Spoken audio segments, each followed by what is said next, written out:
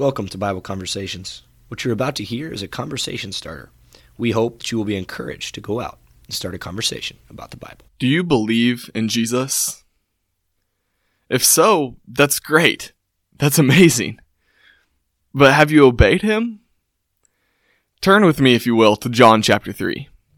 John chapter 3 contains one of the most well-known passages of all time, partly because Tim Tebow wore it on his eye black.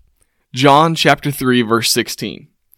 It reads, "For God so loved the world, that he gave his only Son, that whoever believes in him shall not perish, but have eternal life." So my question, again, remains, do you believe in Jesus? If so, that's amazing. But our idea of what belief means is vastly different in the 21st century than what its intended definition was in the first century. See, belief, when Jesus said, "Whoever believes in me shall have eternal life," was a matter of committing your life. It wasn't a belief that just flutters out of our mouth nowadays.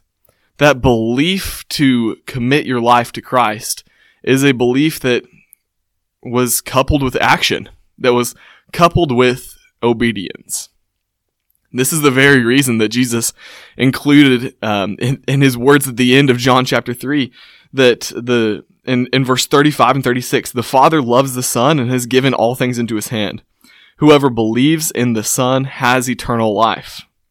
Whoever does not obey the Son shall not see life, but the wrath of God remains on him."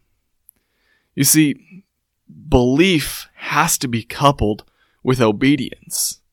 Otherwise, as James says, we're no better than the demons. Even the demons believe, and they shudder.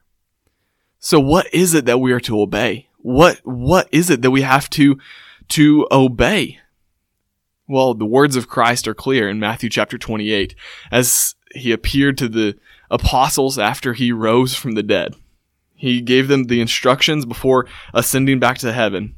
In Matthew chapter 28, he said that they should go, therefore, and make disciples of all nations, baptizing them in the name of the Father, and of the Son, and of the Holy Spirit, teaching them to observe all that I have commanded you. And behold, I am with you always, to the end of the age.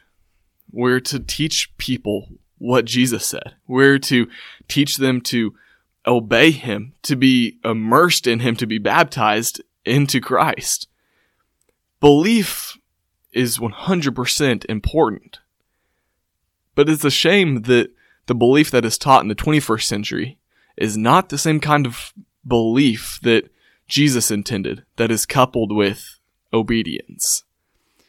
So if you believe in Jesus, that's great. Have you obeyed Jesus? Thank you for listening to today's Conversation Starter. We want to ask you to please let us know, what kind of conversations are you having in your life based on these conversation starters?